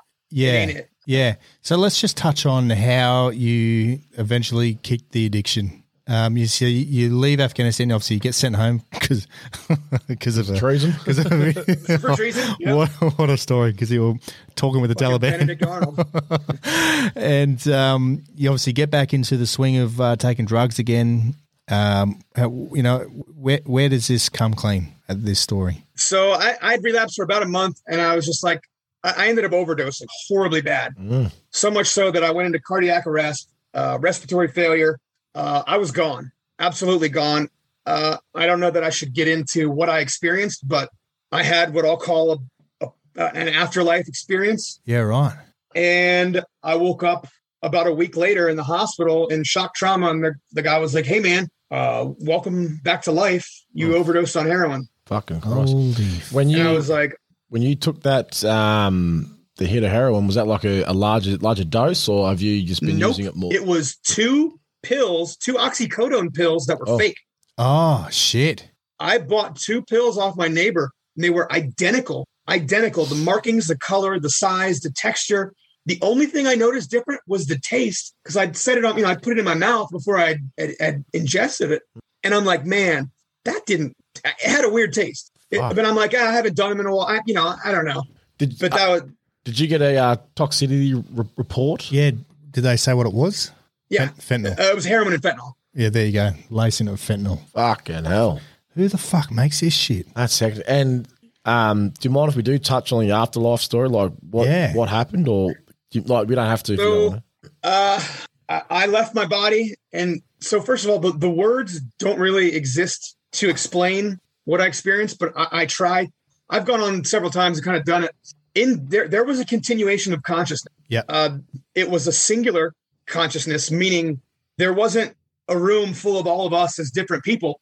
In death, there was only one. I only experienced one consciousness. And what I believe is that we are all experiencing the same consciousness, and that each of us is a receiver for it. But it's kind of broadcast throughout the galaxy or the universe like a radio signal. There was no heaven. There was no hell.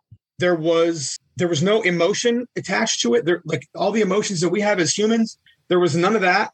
And it was just awareness of everything. I don't know how to describe it. And at a certain point, I had no recollection of my life. It showed me my life, or I became aware. And again, I say I, but it's one consciousness. So when I say I, it might sound weird, but it showed me the life of Kyle Schmidt, of this human. Yeah.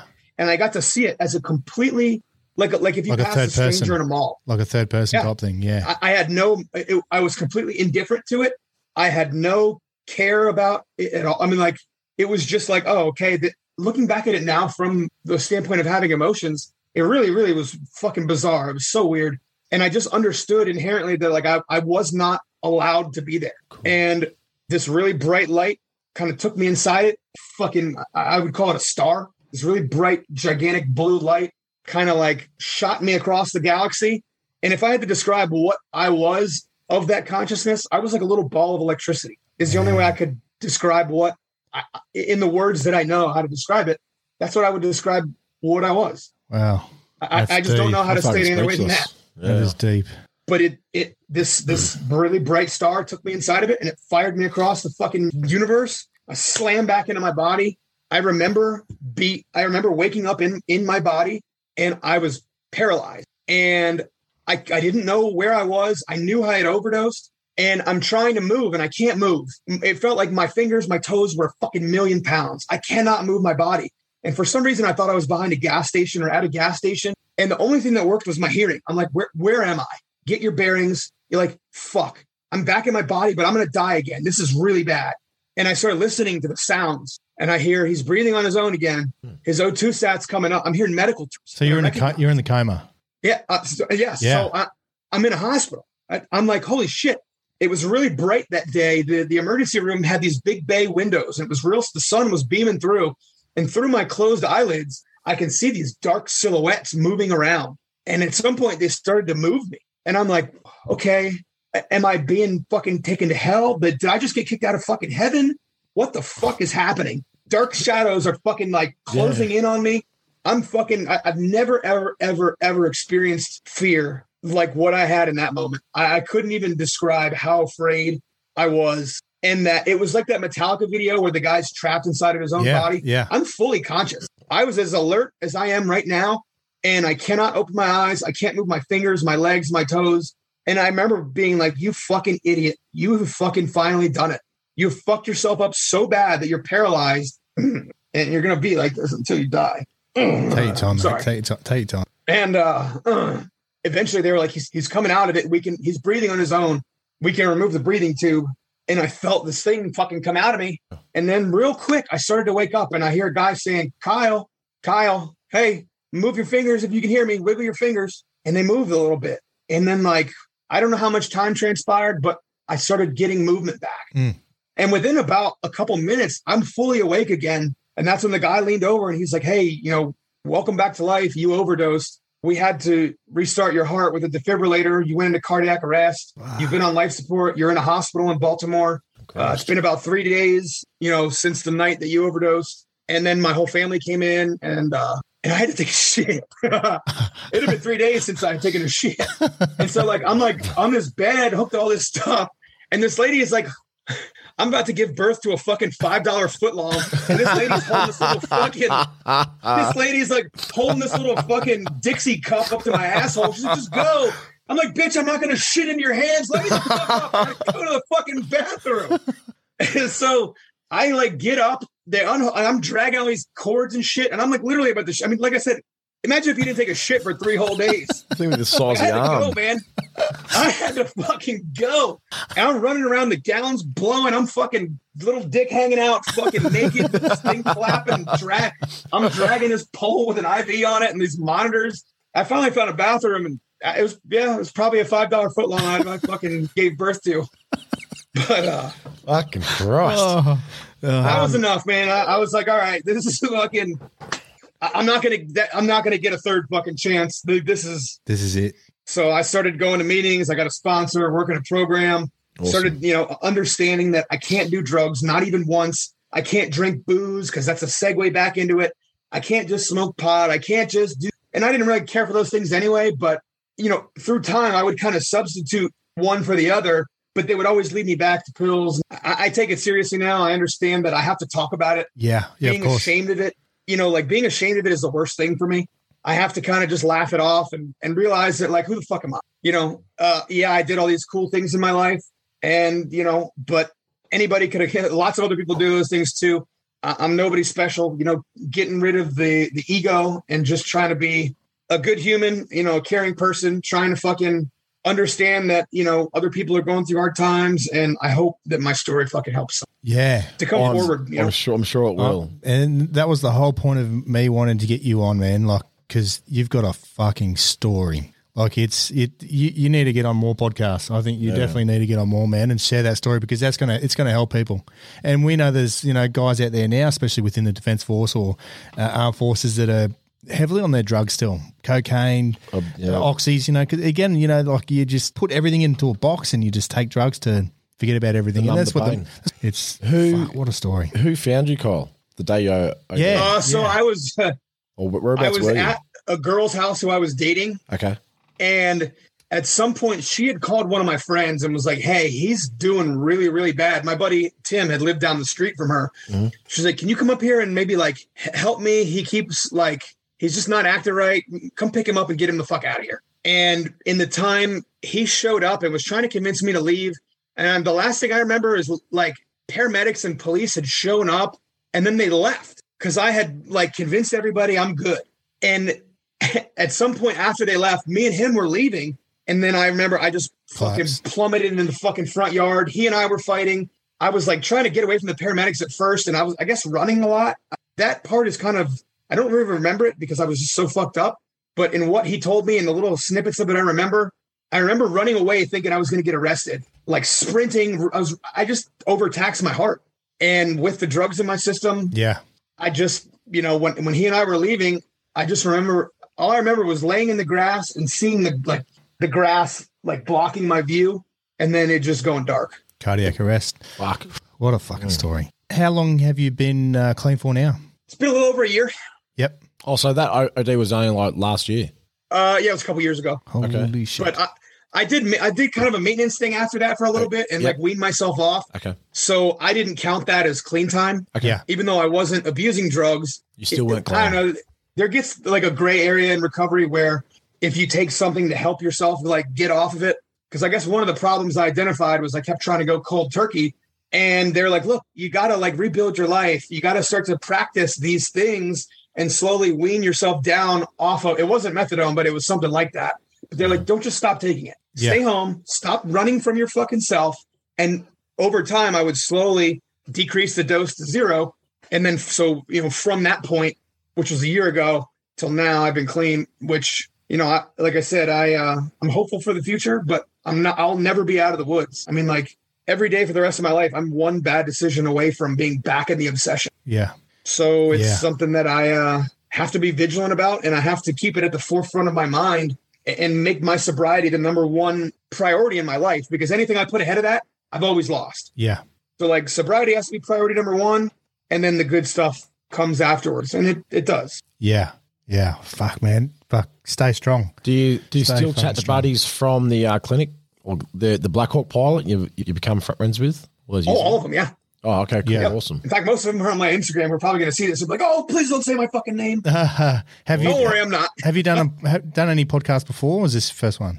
So I've actually not podcasts, but I've been invited on a few, and I've gone live to tell my story. Like back when I had the 30,000 followers, I posted a picture of me on the life support, and I kind of typed out a narrative of what happened. And so many people had questions. I was like, look, I'm just going to go live and tell the story. Yeah. Which is a much more in-depth version of what I kind of said, but that's pretty much it.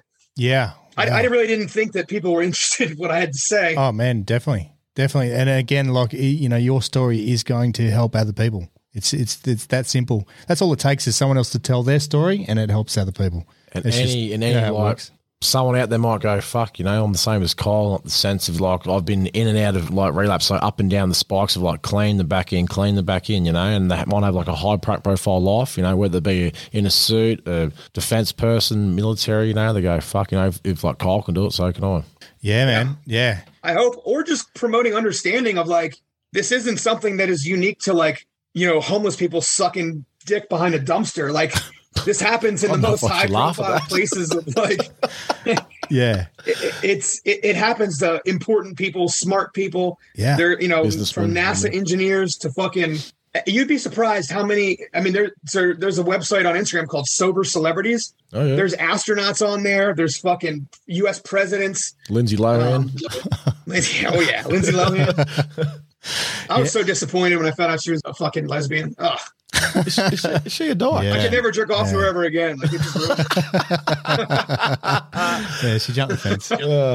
Mate, we've been talking for a good while now, and it's been fucking absolutely just insightful, just to see two sides of it. Again, it's almost like you live two different lives. You live that professional life. They're diametrically opposed.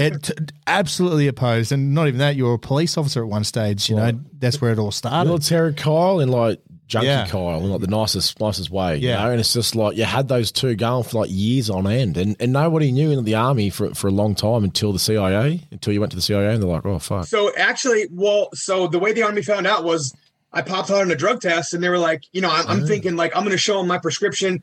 This is all going to go away. And they're like, yeah, you know, the prescription's cool and all, but the level in your system was like enough to kill a fucking elephant. Like, holy shit. Yeah, wow. They're like, this isn't recreational use. This level is indicative of using addiction. Yeah. And the military was so if there's any takeaway from this, and I would like to end on this note, the military was forgiving of my sins. Yeah. Wow. When I came clean and I was humble and honest, and I was like, look, I didn't try to hide it anymore. I was like, I fucked up. I've had this thing going on. I've just been so horribly ashamed of it that I've tried to bury it for years, and it just keeps coming back because I've never handled it properly.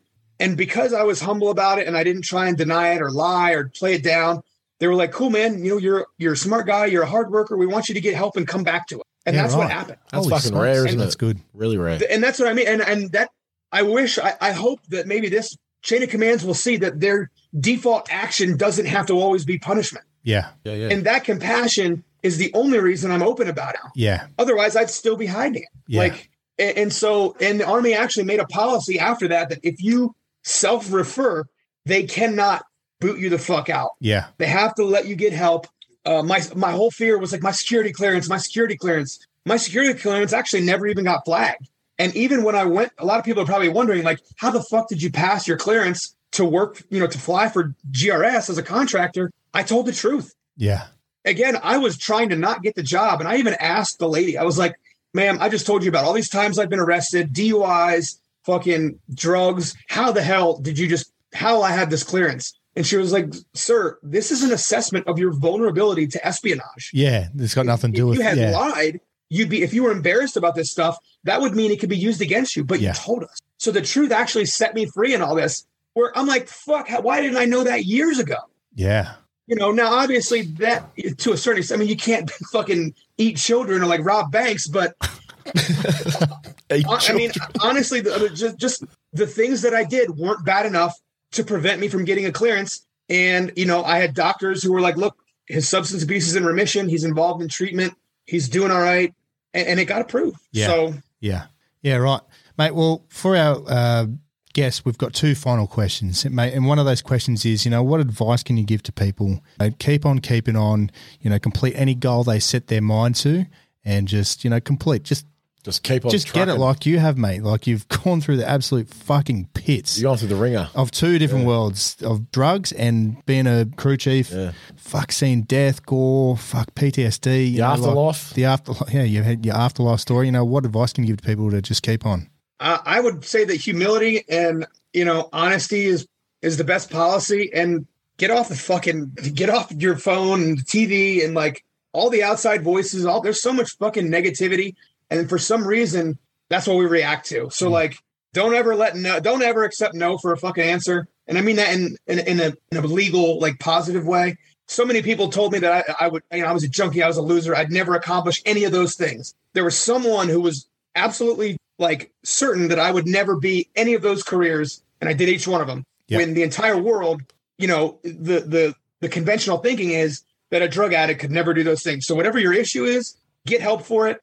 Be humble and open about it, because like the world wants to forgive you. There's very few evil people in the fucking world who just want people to be miserable. If you're humble and you're just honest about, hey, you know, maybe I've got some character defects I need to work on. Humility is so rare these days. Just be humble. Don't accept no.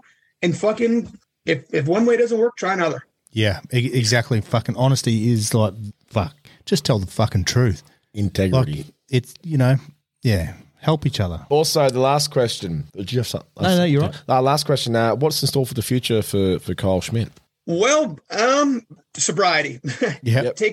Putting my sobriety as the number one priority in my life, and keeping it there, and being happy with the short amount of time that I have in this world. Because even if you live to be 100, that's not even a drop in the ocean of time. Yeah. So the moments where I'm in traffic, or where I'm bored, or I'm not satisfied, finding a fucking reason to be satisfied. So what's in store for me is positivity and being happy about the fact that I'm blessed enough to even be bored. Yeah. And you're possibly going to head back overseas and do a bit of work again, maybe? So I'm doing some stuff with Ukraine right now just because of, it's nothing important, but basically middlemaning intelligence to some folks I used to work with because I started this dead communist sticker. I started selling them, trying to raise money for my friends fighting in Ukraine. And that kind of segued into people who I used to work with being curious about what they're doing. So will I ever go back to work for the government? I don't know, maybe. But I got a lot of cool things in the works and a lot of possibilities that I could tell me this, that Kyle. I could do. Have you been asked to go to Ukraine, or have you even thought about going over there to Ukraine? I have thought about it. It did come up, and the legal attaché for the agency said no. Yeah, of course. They said, fuck no. Yeah. Yeah. Let's just quickly touch on your website because you can get those dead commie stickers. They're awesome. And there's a whole bunch of other stuff. You got shirts, hoodies, and hats, and heaps of stickers. Dust off stickers, which is super cool. That is doorgunnerinc.com.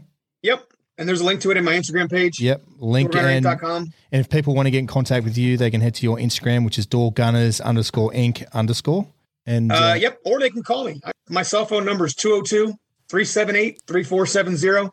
Seriously, if there's anybody out there struggling with addiction, I talk to people on Instagram all the time. People are amazed that I answer my phone or that I put it on here. That's awesome. That's awesome. If you're struggling, I'm happy to take the time out of my day. I don't care. 3 a.m, wherever you're at in the world, I'm happy to talk to you. There's somebody like you out there, and that's me, and I'm happy to talk any way I can. That's awesome, brother. That's fucking that's legit. Yeah, that is lit. Man, again, thanks for your time. I know this is your first podcast, and you've literally just told your whole life story. Your whole life story, which has been just. And we've asked questions we probably wouldn't even ask someone, like, especially all the harder stuff. You know, it's been awesome. It really has. Yeah.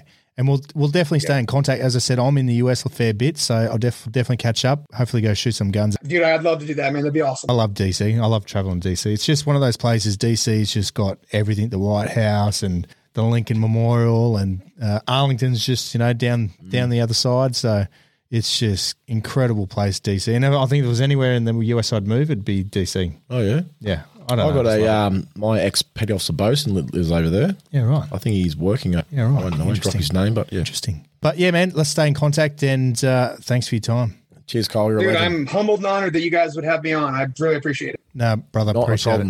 Thanks, bro. See ya. Hey, stay out, guys. Holy fuck.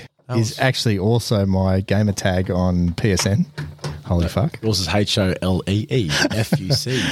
That was a story and a half. Have you ever heard a story like that ever in your life? Never, ever. You do hear the stories of the one side, just drug users, or the hectic side of being, in the military, but not up and down, in and out. Not to be a police officer, get addicted to while still serving. Oxys, yep, and still serving as a copper duty, in Washington DC, just hanging around, DC doing his job. Then obviously the Oxy was the gateway to heroin because the doctor wouldn't give him any more. He's like, I'm cutting you off. And that was just like, what do I do? Obviously he got sick, and that's what the whole body's just trying to get rid of the fucking drugs out of his system. And his next door neighbour's like, fuck, I've got what you need. I've got some hammer. Yeah, hammer time. Bangs it in, and fucking that's 2006. And he's been addicted to drugs, ever since. For a good 12 years. He's been clean for about over a year now, but a good decade of his life was just in and out. It's amazing that he was serving all that time over in Afghan, and he was cold turkey. This is what I just don't get. How much heroin and like opioids. He fully went through that cycle of getting off drugs. Most people just, I wouldn't say most people, but I guess that you get addicted and then you just come off it that once and that's it. You're clean. Fuck, he did it like 4 times. He did it. And it's not just normal 4 times. It's not just like I'm just getting off it and then going back to working behind a fucking desk. Yeah. He's flying fucking... He's flying in the back shooting, having fucking hands on with the minigun. Door gunner. That first deployment, he was a medic. Fuck. That's where he met Troy and the boys. Yeah, Troy and the boys. Troy and the boys. And... it's fucking crazy. It's I don't know what to say. Like, it's honestly then he joined the CIA. Yeah, so he did his contractor. So he did 3 deployments to Afghanistan. One as a medevac. The next 2 were door gunners, which is fucking cool. Which is super cool. and cold turkey throughout those whole times. And one of them was 16 months. So that's a long time to be overseas. Oh, yeah. And he took advantage of it when they said, "Oh, do you want to stay longer?" He's like, "Yeah, fuck yeah." And obviously, it was a double-edged for him. It was He's like, well, if I die here, fuck, so be. It's If good. I go back home, I've got nothing. I'm just going to get back on drugs as well. Yeah. So, but he ended up doing that anyway. So every deployment, he'd come back, obviously cashed up and just blow all his cash. blow his cash on Just fucking $300 a day, 3 times of 21, 20, just say, doing a big grand a week, US dollars a week. Yeah. You know, his deployments was getting 40, what he said, about 45 grand in that first one. Yeah. And it just in his bank account, Fuck. blew it all on drugs. Man. Just in and out, like deployment, back on drugs. Yeah. 8 months of doing drugs, Yeah. back on deployment again. Yeah. And then, and then that last time he obviously joins the CIA, which is the GRS, Global Response Staff, is their paramilitary side of things. Again, better known in the movie 13 Hours, Benghazi. They do order protection at the embassies. Works back in Bagram as a private security contractor, and He films one of the films attacks. a video, of an attack, just giving it to tallies. the Dallies live, and somehow it reached Al Jazeera, and this stage the CIA and NSA, and That's for some trees. they've just gone, who the fuck are you, and how does the Taliban, how have they got this on their social medias? So who are you quickly speaking too. to? Yeah, exactly. Yeah. And obviously it was just a link between someone that the footage, as I said, Irish reporter. well, he said that he tagged Bagram, and that's what it, because as soon as you tag one of those, it pops up in the Instagram feed or your Facebook feed. First rule of OPSEC, turn off geotagging. Yeah, don't tag anything. Or just don't submit videos. Hashtag hot boy summer. That's So he was sent obviously back without charge. back stateside. Yeah. Eventually they've worked it all out and said he was not talking to the Taliban. He didn't coordinate the attacks. He just posted a video Imagine stupidly. what was going through the CIAs and all their heads going, all right, fuck, Kyle Schmidt is working with the Taliban. They would have went through everything. Oh, like that, man. man. They would have went through his house, his family. 100%. And so they sent him home, said, you're suspended essentially. 90 days. Yeah. And Down from he theatre. got back on it. He was, What else do you do? he was, prescribed methadone. Yes. Yeah. Got back on it, back on the horse. Fuck. And then he went to rehab and he was meeting up with like all these. Sorry, that's when he got on the methadone. Was after he went to rehab. That's what they prescribed him. What do they call it? A maintenance kit. Maintenance kit. Yeah, And he met like pilots and fucking yeah. He said there's just everyone there. SEALs, Delta guys, Delta, fucking officers. and obviously a lot of those boys are just jammed up on oxys because of their injuries, and see cocaine's widespread throughout the militaries. Even it is here in Australia. The and the ADF police. is, I know police officers that Can't do that hide shit. anything from You us, can't, ADF. yeah. We know the ins and outs. Yeah. That was But that's super addiction. cool. That's addiction. It doesn't. It can affect anyone, and fuck, we've seen it with celebrities. Yeah. Look at the amount of celebrities that have died. That Amy Winehouse, for example, crazy. Well, she actually sung a song about it. Yeah, Knock on the gold. yeah. And then obviously he died. died. Yeah, he OD'd. He might have, I don't know how long he died for, but he woke up 4 days. So let's say he died for an hour or so. Yeah, and Then had he's a in mad out of body experience, which he believes that was The afterlife. essentially the afterlife, which is That's fucking cool. That's crazy. Just I've heard a lot about people having those experiences, but he had it, and then obviously he got thrown back into his body. This is what he said, and was still in a coma. So he said he could fully hear everything that was going on. You could see shadows and silhouettes. Couldn't move or anything, and then he wakes up, and the first thing he needs to do is a big shit. He needs to do a huge turn. He said the nurse come in with a little fucking cup, and cup. he's like, "Ma'am, no, I need a shit. There's 3 days worth of shit here. I need a bucket. I need a bucket. I need a toilet. Just send me the toilet." So that was probably the funniest part out of that. Everything else is pretty somber and crazy. Yeah, But So for the last year or so, he's been clean. Yeah, which is absolutely fantastic. Really and he's such a dude, man. He's an American hero. He's still not lie fighting there. demons today.